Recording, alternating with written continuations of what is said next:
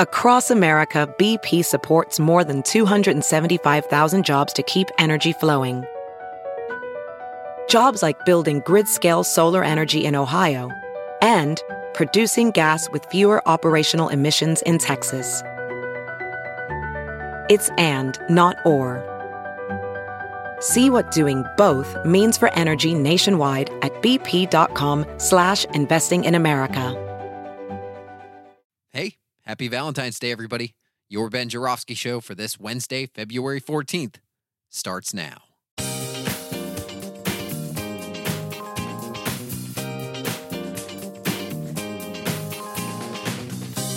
On today's show, sweetheart journalist Monroe Anderson joins us once again for another edition of Monroe Wednesdays. They're talking top stories, talking Trump, talking a little bit of personal business. It's all going to be stuff that you're going to want to hear, so stick around. It's coming up.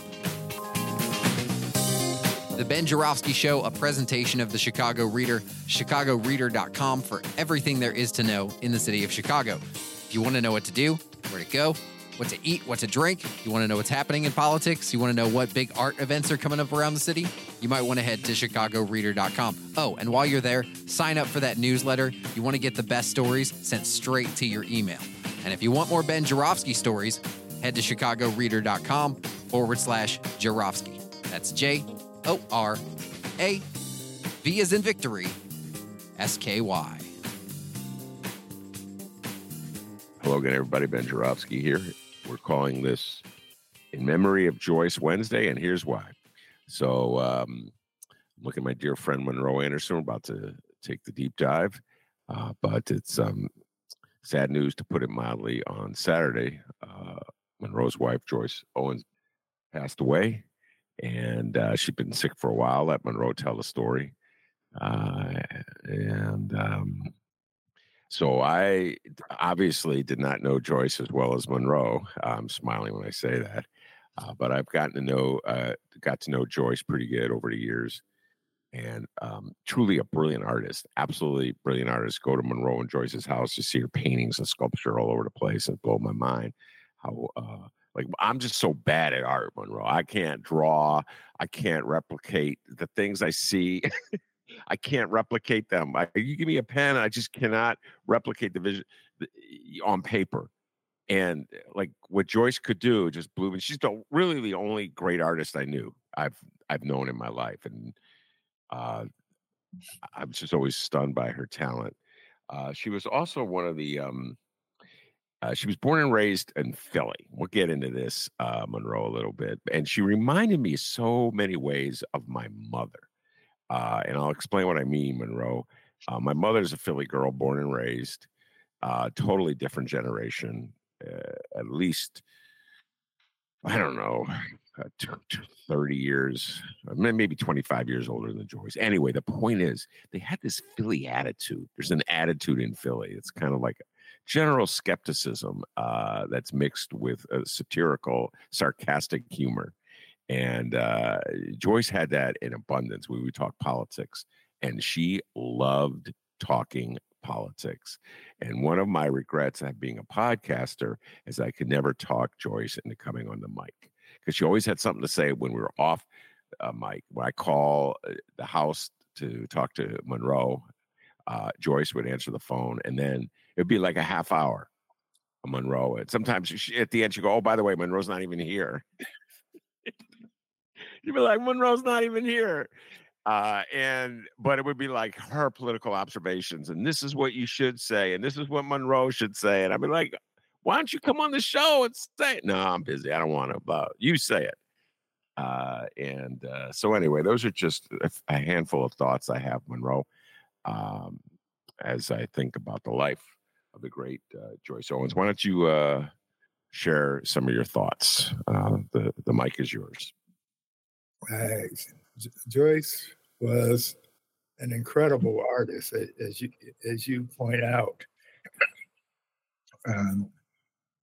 She has 6 paintings hanging in the official residence of UN Ambassador Linda Thomas Greenfield right now. She is featured as one of the artist in a book about the Yale Art School. She also at one point was writing a podcast, a blog, where she was sharing her ideas there. She was physically beautiful, also very beautiful woman, 5'10", incredible smile, and people are. I posted her obituary from the Sun Times on Facebook, and I've gotten hundreds of comments. And one of the things people talk about most, besides her talent, was what a sharing and compassionate woman she was. Mm. Yeah, I like I said, we come over and she'd be like offering me the art. And I said, no, I cannot take this painting. It's too valuable. She goes, no, you can have it. And I was like, no, I can't do it. But she was very sharing in that regard. And she's also, let's point out, she's the mother of your two children. Yes, Scott and Kyle. Yeah, Scott and Kyle. And it was she was ill for quite a while. And it was tough. I know it was really tough on you, Monroe, these last few months. So my heart goes out to you. Yeah, well, actually, she was possibly an undeclared victim of the pandemic. It was never, there's no diagnosis of it or anything. But when the pandemic first started, we stayed at home. We stayed in place. I mean, for a full year, we did not go outside in any place except to take out the garbage. We had all our food delivered by Instacart. No one visited us. We didn't visit anyone. And Joyce was a very social human being, and she loved people. She loved to meet people. She loved to talk to people. Rod Joy, who used to be the director of the Illinois Arts Alliance, once said that Joyce could talk to anybody at any time. Yeah. And this was true. And so for a year, she was pretty much fully deprived of socializing with people. I mean, she talked on the telephone, but that's not the same. During that time, she started growing increasingly paranoid. We live on a corner, so we have a southern exposure, and with lots of windows. And she started closing the blinds at night because she thought, as she put it, she felt like she was in the spotlight. Then this was more than a year ago. This started, and then she wanted the burglar alarm on the house. We live in a 3-story house. When we were on the 3rd floor, she wanted the burglar alarm on the burglar alarm was on the 2nd floor, and there's an entrance there. For fear that someone would come into the house. After the pandemic got to a point where it was okay to go out, but you just needed to be masked if you had shots. We had the vaccinations. And she was worried because of the news. She was worried about my being carjacked or mugged when I went out to buy groceries. And she still remained in. And when she took out the garbage, she would wear a mask outdoors with little chance of bumping into anyone. And it just got progressively worse as time went by. to where last summer she started having these hallucinations. Let me point out the situation. She was early Alzheimer's at the time, which I would tell her. I mean, I would tell her I suspected that she had early Alzheimer's and she should go see a doctor. And she pointed out to me that she didn't see any medical degrees on my wall. So Joyce, right there. Right. That's that South Philly stuff going on. Right. Yeah. And therefore, she was in denial. She dismissed the idea that she might have it. Yeah. And my mother had it, so I had some idea of what the beginnings looked and sounded like. Anyway, then maybe 9 or 10 months ago, she started having these ongoing hallucination that our house was going to burn down and that we needed to get out of it so we didn't burn up in the fire. To show you how incredible her mind was, even in her hallucination and paranoia, she once said to me, maybe this comes from when I was a little girl, my house burned down. And so that's why I'm afraid of this. But she continued with the hallucination. What she do was like Groundhog Day. Every morning, she would go down to the first floor and ring the doorbell, just lay on the doorbell. And I was supposed to come down so we could leave before we got burned up. In the meantime, she had loaded up the car with stuff, with bags of stuff to take that we'd need because we were leaving the house. And it was a hodgepodge of things. One time she put my rollerblades in a bag to go. And I haven't rollerbladed in 20 years. And it would be some clothes of hers and some clothes of mine. And some of her art. One time there was a roll of tall kitchen bags, store-bought tall kitchen bags. And it was just a mixture. And she was putting them in the car. And so I had to take them out for fear that someone would break into the car thinking that it was something really valuable in there or not. So she put it in, I take it out. Yeah, a couple things you said that really popped into my head.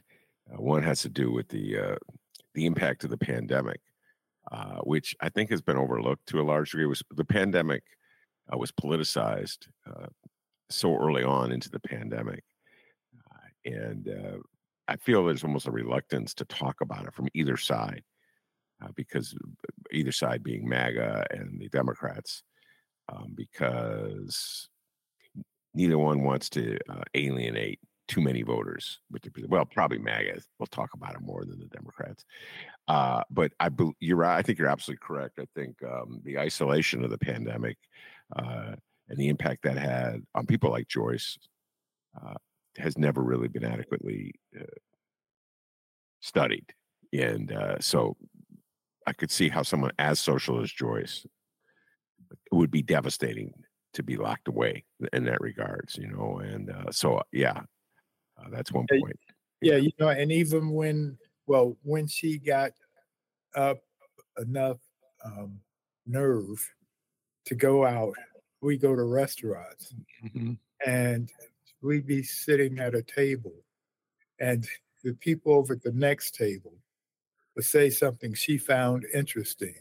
And she tried a way to get into their conversation and engage them. And before it was over, 4 times out of 5, they had invited her to join their table.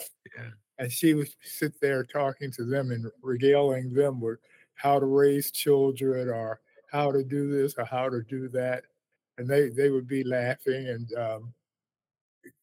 I would be sitting at our table, eating much by myself, watching her over at the other table. No, I'm telling you, Joyce was a social creature.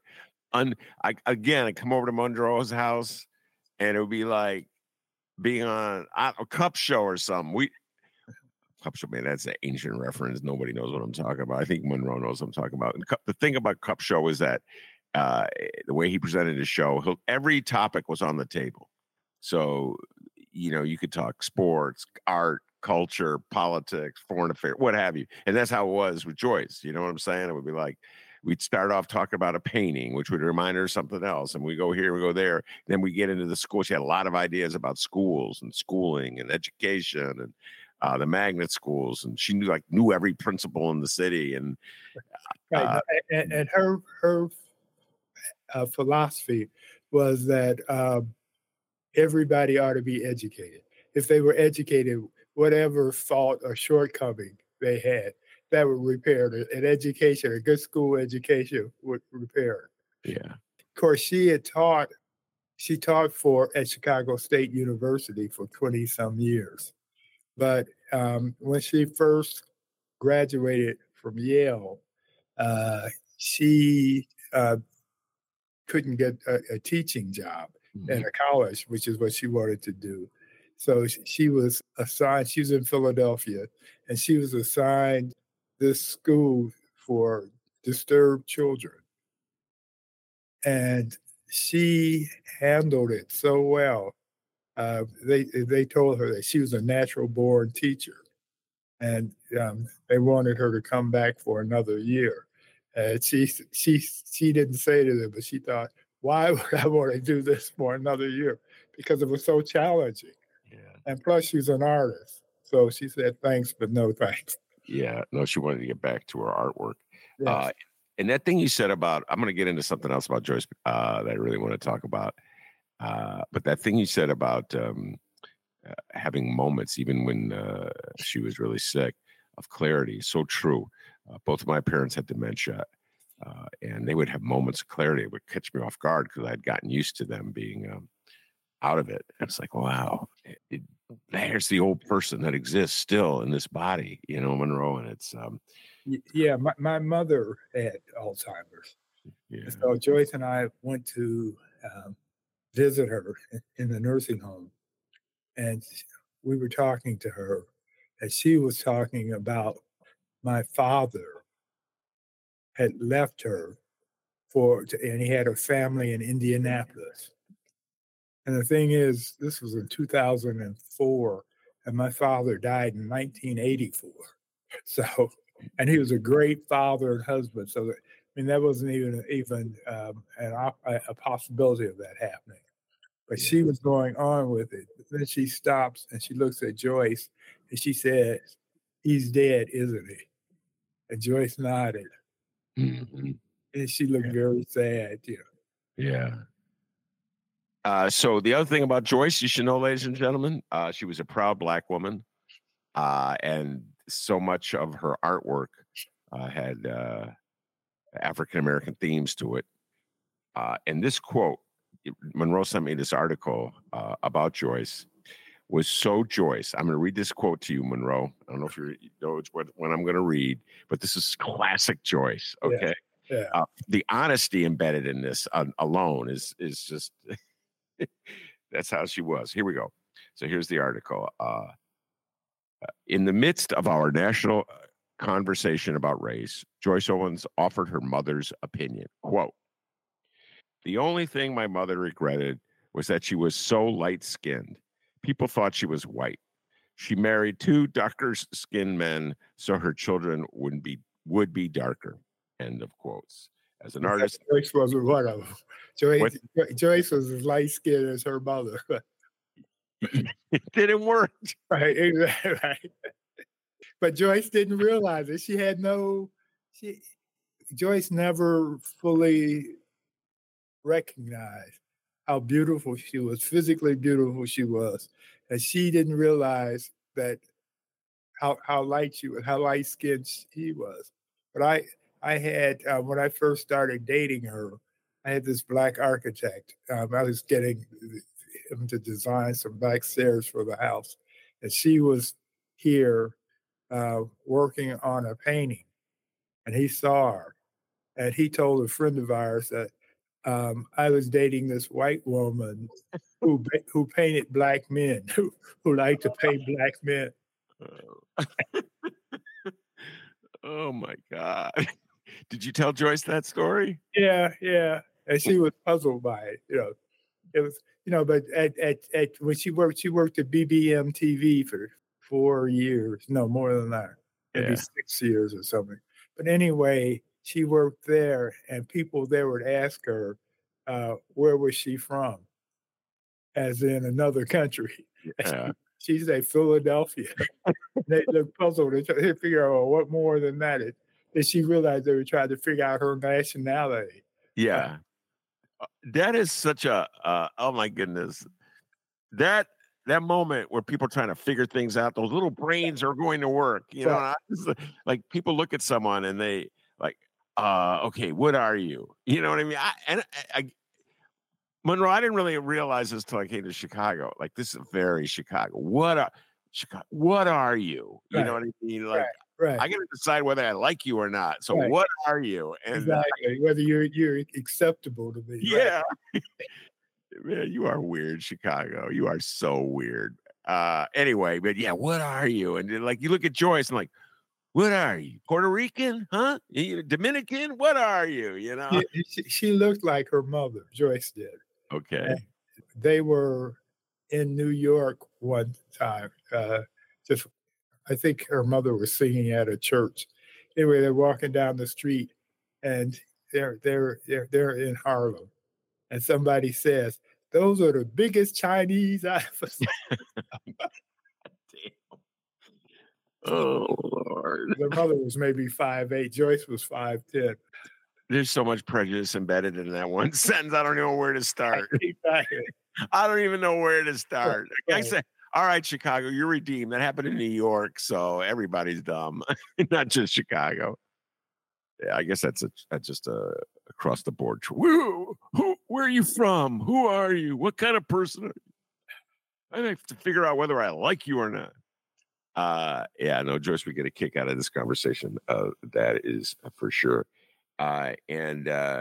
So Monroe, we'll transition to politics because I know you want to have that conversation, and Joyce would definitely want us to transition.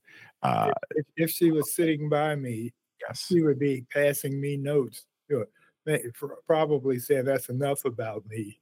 And then when we actually started talking, telling me what she thought I should enter into our conversation, what topic or how should I express it. Yeah, exactly true. Exactly true, ladies and gentlemen. And then I'd be like, Joyce, come on to the show. No. A memory, a Joyce memory, and a memory of another dear friend who passed. I think it was 4th of July at Monroe's house. I forget how many years. It was a while back. Joyce and Sergio Mims. And I don't know if you remember this night, Monroe. You were cooking, so you may have missed a lot of the conversation because you were. And you guys were out on the deck. Yes, on the deck. Yeah, and I think your son was there as well. One of your sons was there, Kyle. And what a night, man! Those two, they had the gift of gab, and it was like it's like fighting to get a word in, man. Wait, let me talk. Now Sergio had no problem coming on a mic, okay, as we all know. Right. Sometimes he was on the mic and on the keyboard at the same time.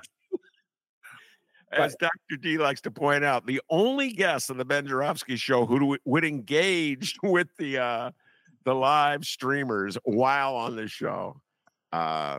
But I remember that night, man. The politics was flying. It was a great political conversation. So, Joyce Owens. I could never convince you to come on the show, Joyce, but your presence was definitely felt passing those notes to Monroe. And she hated Trump. Yes. Hated Trump.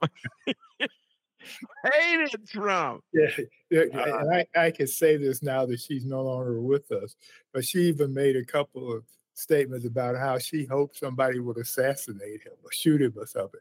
I would tell, I would rebut that with, well, then he'd just be a martyr. And don't say that aloud because the Secret Service or the FBI or somebody will be showing up here looking for you. No, you're a black woman saying stuff like that, you're going to get thrown into jail. Right. But it was so funny because her older sister was sitting by you a couple of weeks ago. Yes. And or last week even. Yeah, right. No, but it was when she said the treason line, he should be shot for treason. Yeah, right, exactly. Right. Okay, the views and opinions. It was classic. Oh, right. No, because that is the opinion of black women. I mean, that's how much they hate Trump. That they sooner that he be gone completely. And not every black woman, obviously, but his strongest, greatest opponents are black women. Yeah. And if this country and democracy in this country is going to be saved, once again, it'll be black women who do the saving. Yeah. And it's just, I mean, every election since Trump was elected in 2016, it's been that way, Monroe. Every single election. And you're absolutely correct. They see through Trump. Right. And he doesn't like them, except for Omarosa. He cut her free. Trump. Okay, this is Trump doesn't like. Trump likes one person. Right. Trump. Right. Okay. Everybody else is some people he uses. Well, he likes his daughter a little bit. Which one? Not Marla Maples' daughter. Not that one.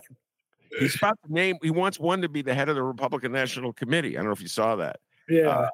It's just he's turning the Republican Party into the Trump Party, literally turning it into the Trump Party. Those dummies are just going off a cliff for him. The Trump mom and pop store. It's a mom and pop store. Absolutely ridiculous. And I'll give you an example. Joyce would love this. So there was a special election in New York yesterday. I'll probably be talking about it more tomorrow with my guest, Denali, who is from New York. And I was following. I don't know if you were following him much. It was the seat vacated when the Congress booted George Santos from the House for all his lying and deceit, and cheating and thievery of sorts. What a lunatic he was. Trump Jr. Trump, yeah. It's funny they pick on Santos, but they worship Trump. I can't figure that one out. Republicans, man, are inconsistent.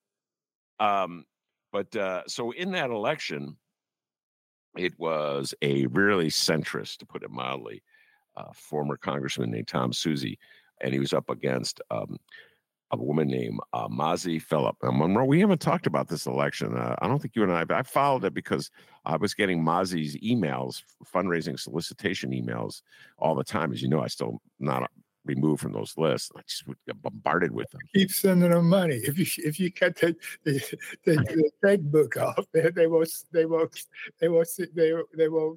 email you anymore. Yeah, I know, but I kind of want to. I know I'm a walking contradiction. I complain about it, and yet I keep them on just to see what they're saying. I realize there's who would point that out? Joyce. Ben, you're inconsistent.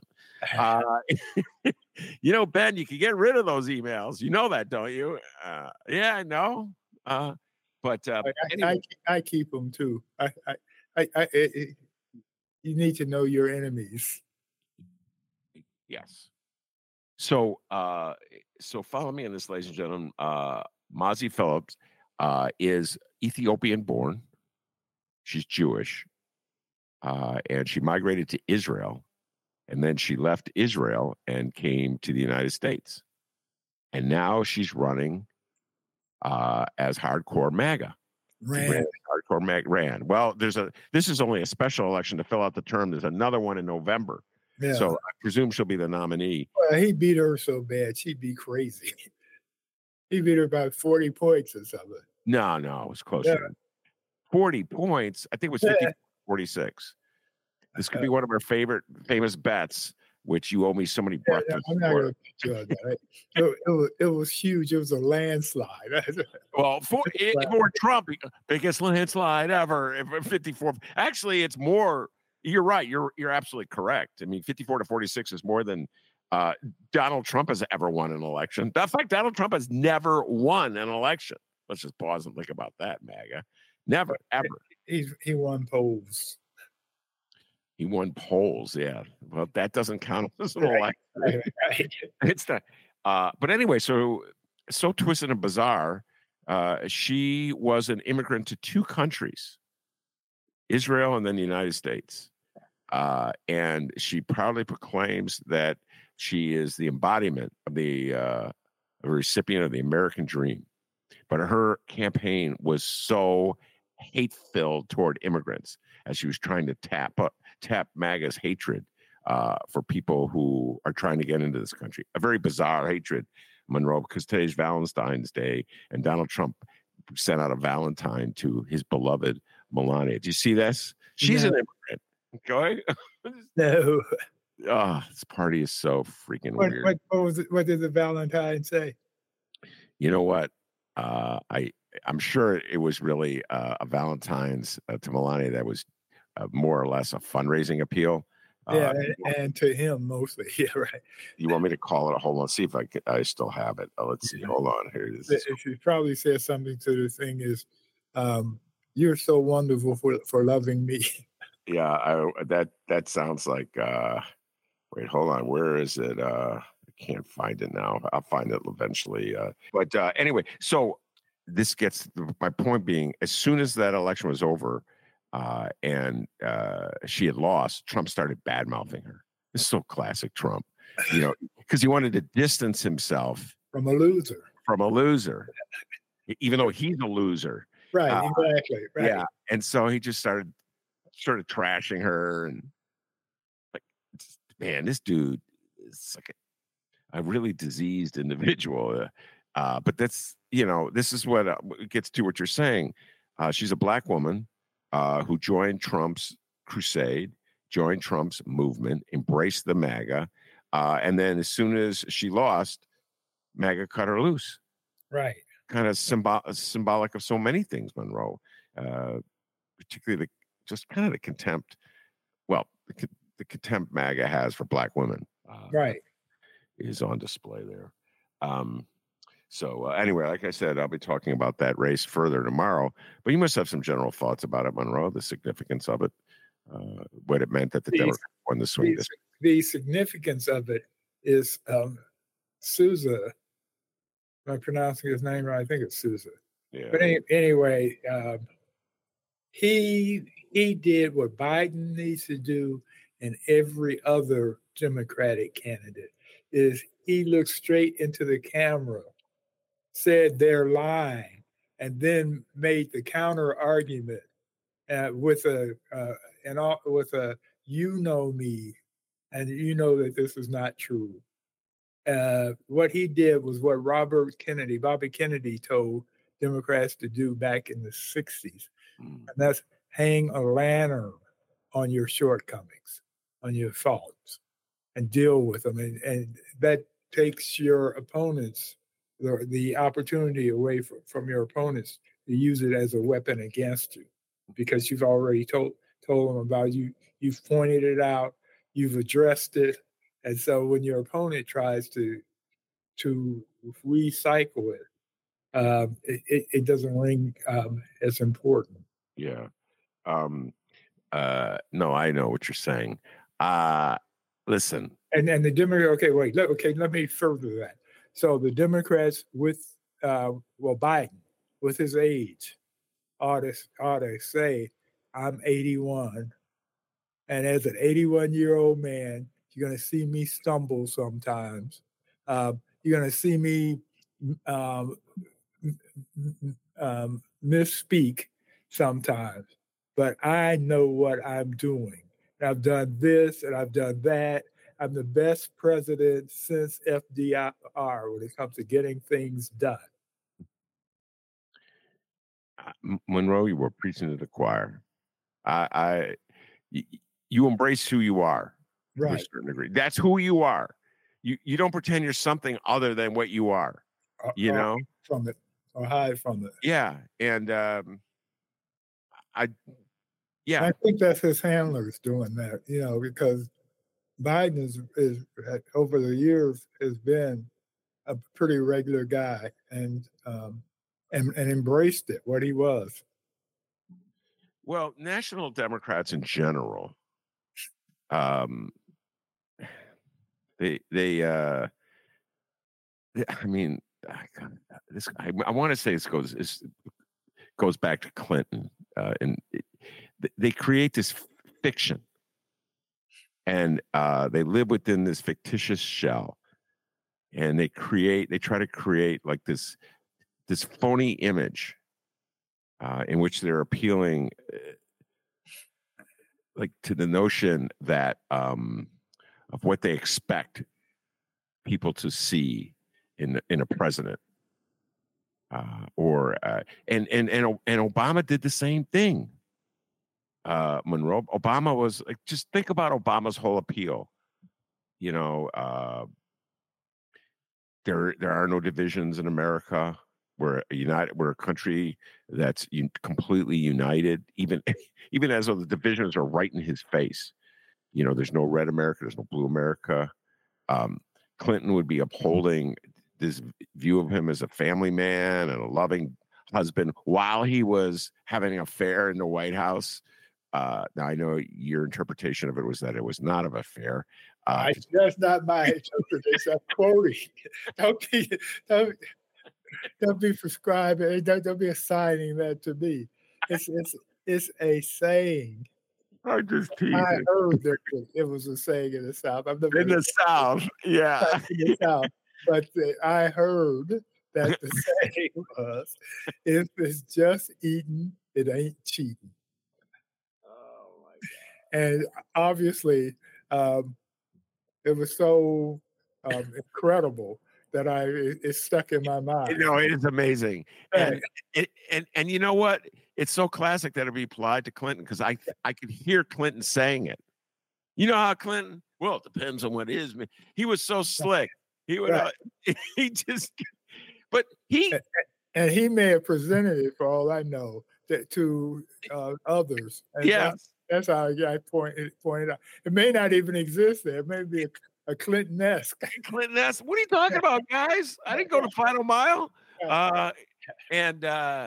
Yeah, so that points about what I'm talking about. There's a phoniness to it, and I wish that Joe Biden would blow it up and just be real. Because guys, I'm 81. I have a lifelong stutterer.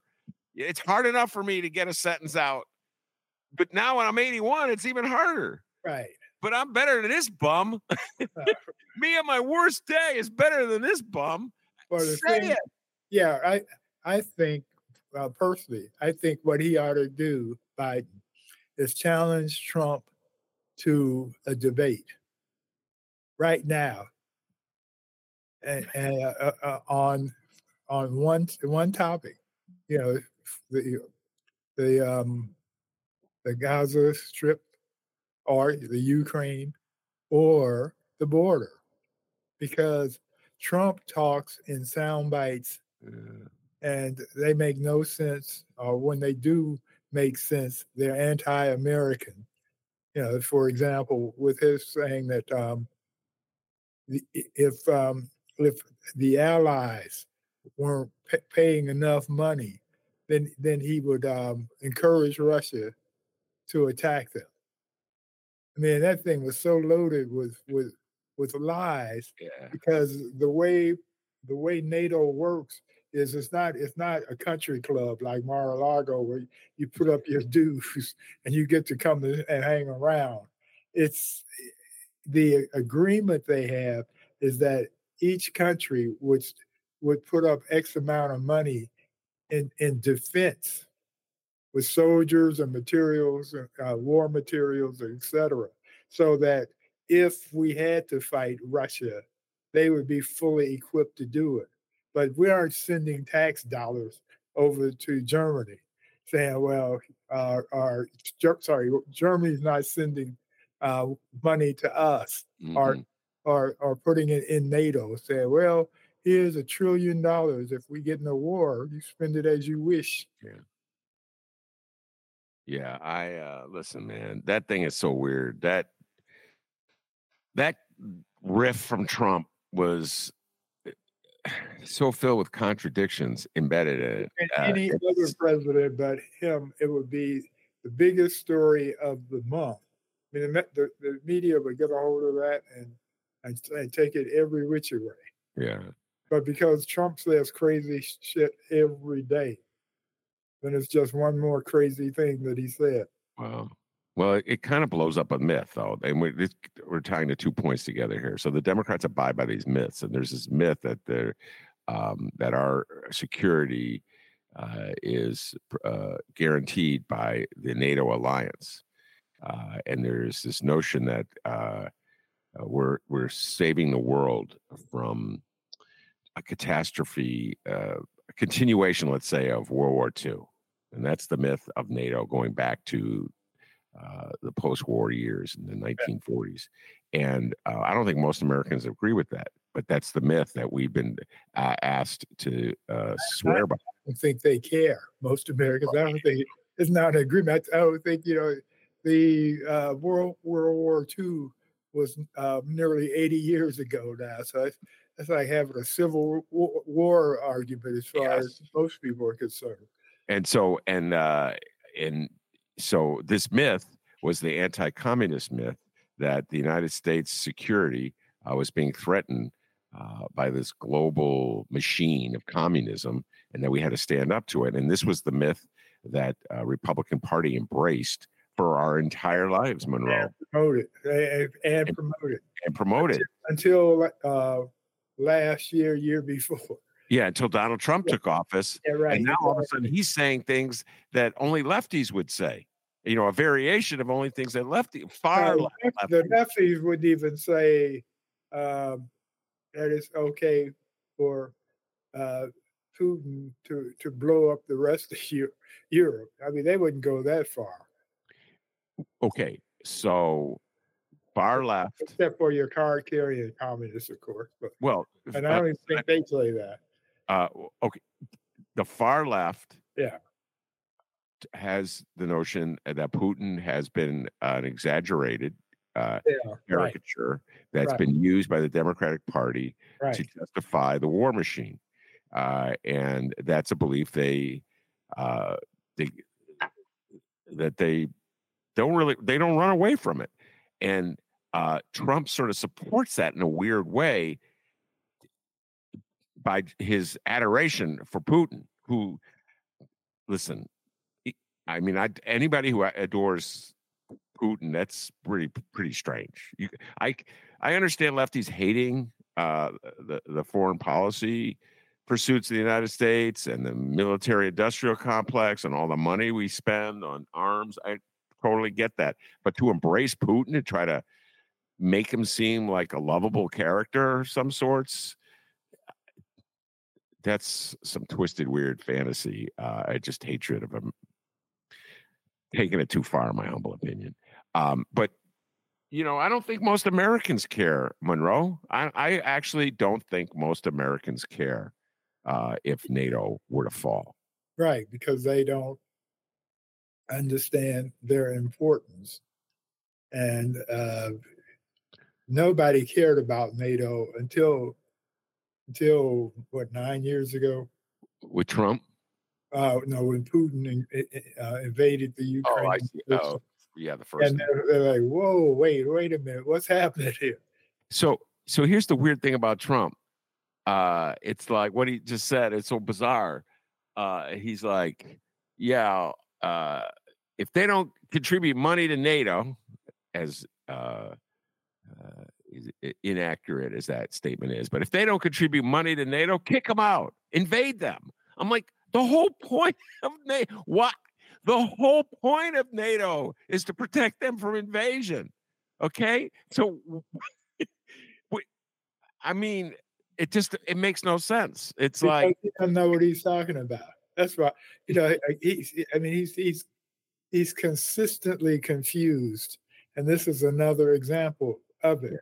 Again, he doesn't understand that we're not sending money to Germany or NATO.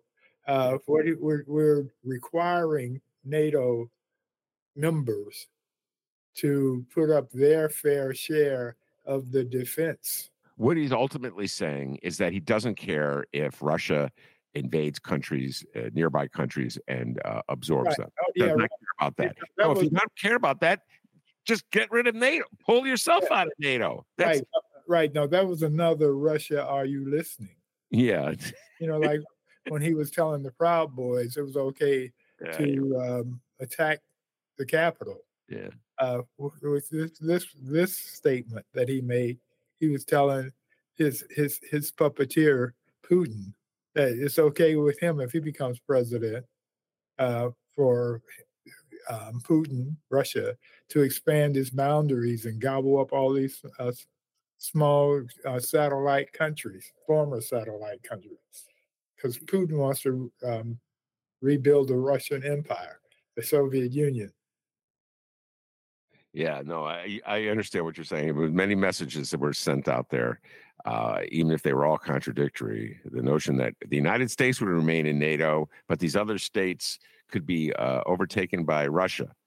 Like, yeah, he's filled with contradictions. All right, I got to ask you this about this, Monroe. We have not talked about this on the mic. I don't know if you and I have even had a conversation about this privately on the phone. There's just been so much other stuff going on. But this ongoing matter in Georgia of a quote-unquote conflict of interest between prosecutor Fannie Willis and another prosecutor that she named to prosecute Trump. What's his name? Nathan Wade, I think his name. I'm doing this off the top of my head. Very bizarre. MAGA, one of the defendants, Trump's co-defendants down there, seized on this, and MAGA has embraced it.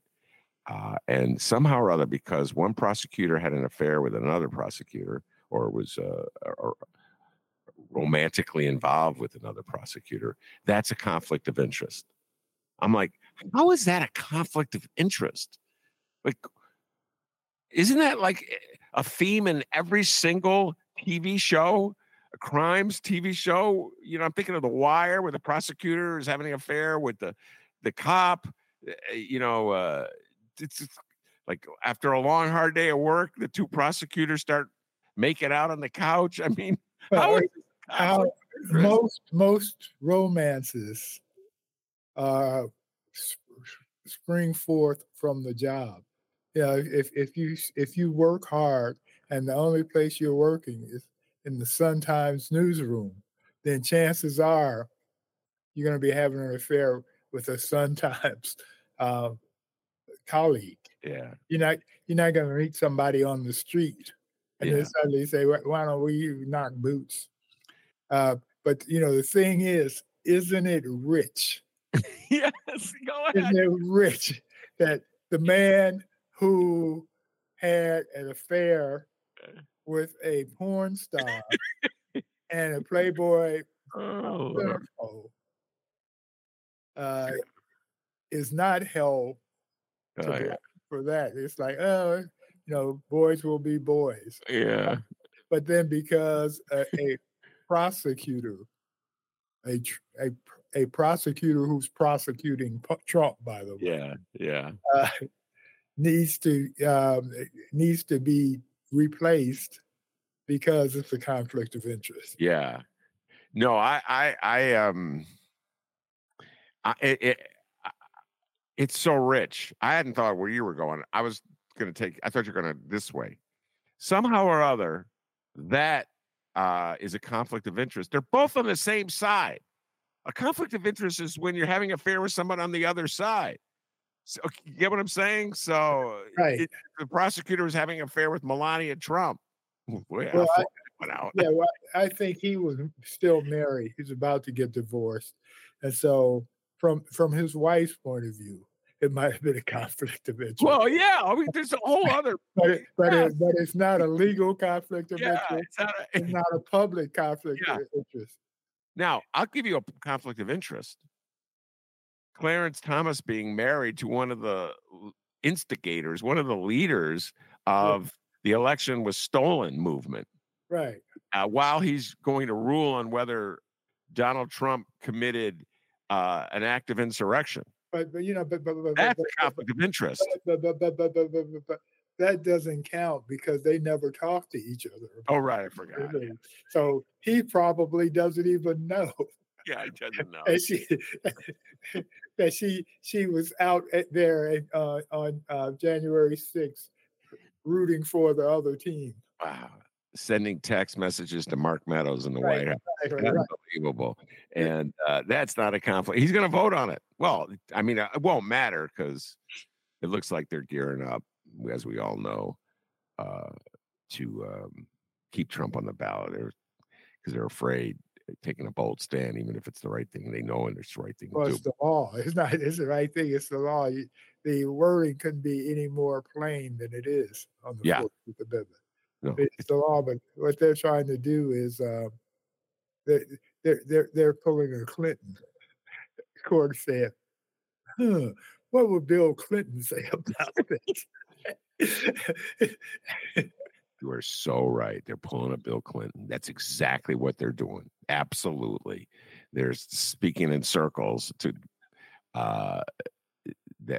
remove themselves from the reality of what's going down. The law says you can't be. The Constitution says you can't run for president if you're an insurrectionist. And they're saying, well, we don't want to create chaos. Yeah, in the Trump age. And if we say that Colorado is right, then Alabama is sure to run a campaign to take Biden off the ticket. You know what? That's the absurdity. So right now, they got the impeachment. They finally got their act together and voted to impeach Mayorkas, the Homeland Security. And so it's like proving, see, you went after Trump. Now we're going after Mayorkas. And so, all right, well, let's see what you got. Let's see your evidence. So here's the same thing. We all saw the Trump-led insurrection. Right. Okay, so we understand why Colorado is moving to boot him, and Illinois is too. Alabama, what do you got against Biden? Let's see your evidence. Do you follow what I'm saying? Like they keep going, oh, well, Alabama. Against Mayorkas, except they don't like his policies. They're going against Mayorkas because they want to convey the message that everybody does it. And that is not a big deal. Yeah, it's not a big deal. Like, oh, the Dems, they said Trump did this, that, and the other thing. Look what Mayorkas did. And, 99%, like you said, most people aren't paying attention. And so they're hoping they all do it, that attitude. I'm voting for Trump because whatever whacked out reason someone has for voting for Trump. The stock market was great under Trump. And okay. Right, which is what Democrats need to do is just tell the truth. Yeah. And I don't mean tell the truth and not lie. I mean to say what the Republicans are doing and why they're doing it and why it's not the truth. But every Democrat, whatever TV show they're on, wherever they are speaking, they ought to point out that the reason we have a border crisis is because the Republicans want an issue. They don't have any solutions to anything. So what they want to do is just have problems that they can lie about, that they can fix. Yeah, that is amen. And that border crisis, wow. We'll be talking about that tomorrow at a greater length. But yeah, Monroe, when Denali comes on, but that so-called border crisis, and that gotta tip my hat to the Republicans, to MAGA. They have brainwashed the hell out of this country. Even people here in the city of Chicago, supposedly liberal city. Of course, we all know that there's so much hate in this city, but they've just bought into it, hook, line, and sinker, that it's a crisis, even though immigrants fortify our economy in so many ways, and that we need new people in this country. But they've somehow or other turned it into a crisis.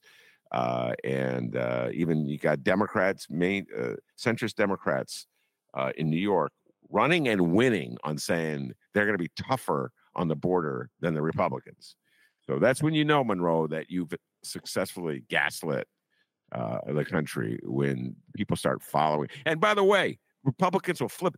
Remember we were talking about how Republicans gaslit America on the threat of the Soviet Union and then threw it away. You know what I mean? Throughout the threat. They'll do I can't imagine a world right now where MAGA throws away the border crisis as an issue. Oh, no, wait. As soon as I said this, didn't they vote against the bailout bill for the border crisis just last week, Monroe? They did. Yeah.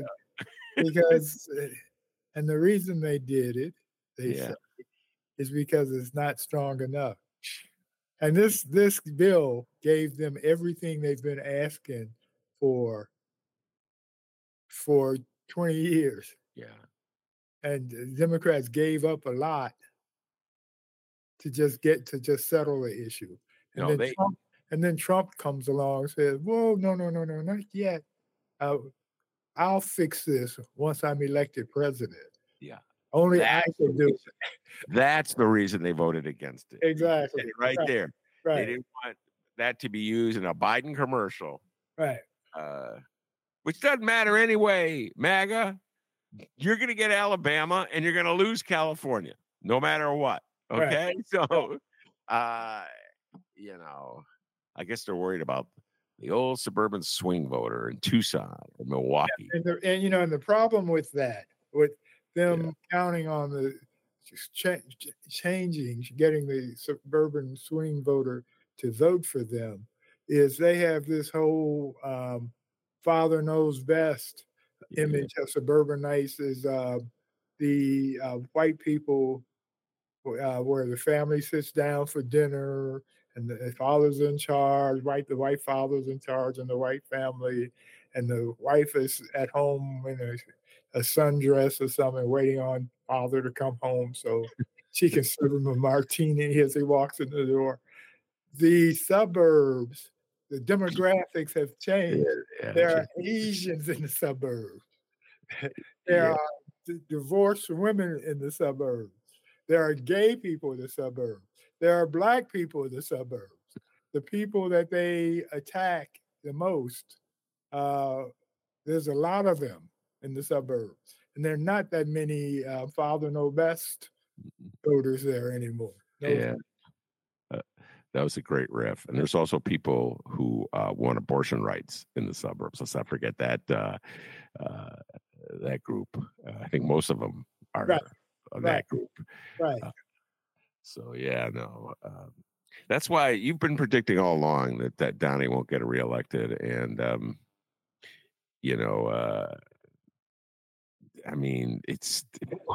polls seem to be stacked against Biden. But if I were a gambling man, I would put him on that. Yeah, the polls are, but we're not.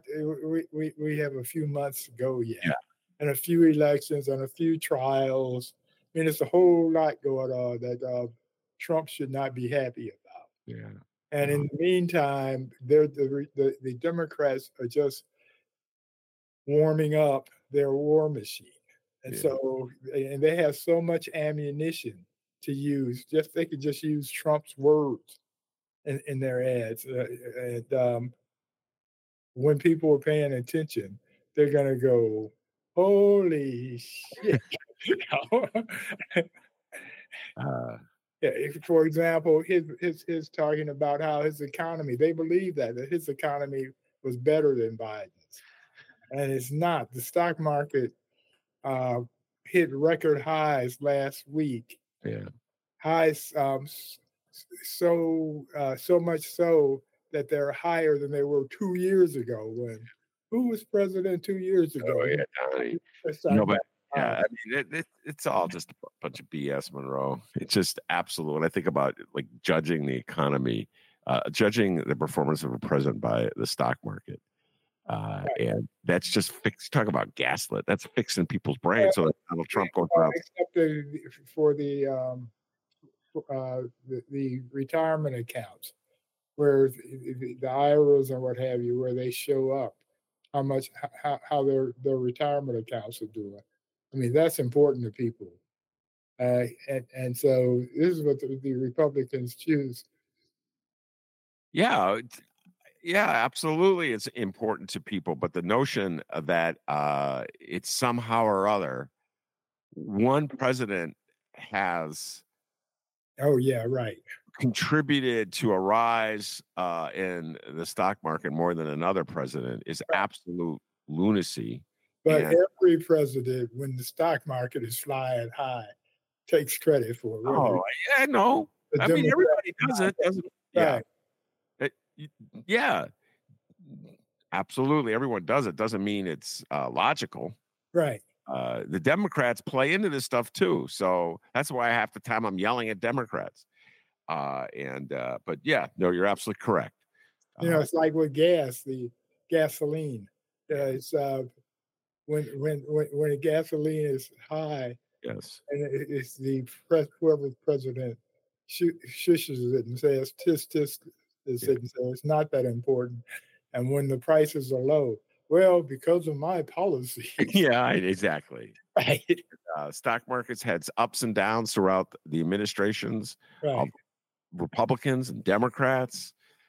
If you were like a serious student of economics, you could chart maybe what possible connections there were between the policies of an administration and the stock market.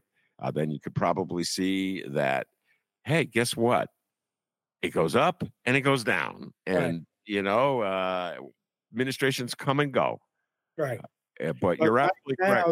The reality is that the economy is doing great, especially because we were coming out of a 100-year pandemic. And, and people are factoring that in. But what Democrats ought to be doing, Democratic politicians all over the country, is telling folks time and time again that Biden is a great president. Not that he's right, but that he is a great president because, in fact, his accomplishments have been just that, great. That's running so against the tide of how Biden is presented. Right. You know what I'm saying? It's the polls say that Trump was better for the economy than Biden, which is not true. Yeah. Trump is better for defense than Biden. All of it's just the opposite of what it should be. But if you have Democrats saying, okay, this is what you're told, this is the reality. Yeah. The Republicans are telling you this is the reality, but they just that has to be their basis from now till October. All right. There are a couple other things I want to talk about, but we run out of time. So we're going to have to save the Kennedys till next time. The commercial for baby Bobby Kennedy was so over the top. I don't know if you saw that during the Super Bowl. I don't know. Yeah, I don't know if you got a chance to watch the full Super Bowl. Anyway, but we'll save that for the next time. Take a deeper dive on that and other issues. We've run out of time. So Monroe, thank you very much for coming on the show. Shout out to the great Joyce Owens. And I plan to somehow, some way, get people to realize what an incredible artist, a great artist she was. We'll see how I pull it off. And it's not hard work; it's just work. Work, absolutely. It's not hard work; it's just work. Right. And that is true because if you see her work, you'll realize how talented and brilliant she was as an artist. So yeah, it's not hard work; it's just work. A work of love, I might add. Right. All right, that's Monroe Anderson. Thank you very much. Also want to thank producer Chris. He does a great job. Hey, producer Chris, give yourself a raise. Take it out of petty cash. Peace and love, everybody. And remember, you can always catch previous Ben Joravsky shows Get Benny J bonus interviews, read columns from Ben Jarofsky, read columns from other great Chicago Reader writers, all at chicagoreader.com. You can follow Ben on Instagram at Benny J Show. And don't forget to like, subscribe, and follow The Ben Jarofsky Show on your favorite streaming and podcasting platforms.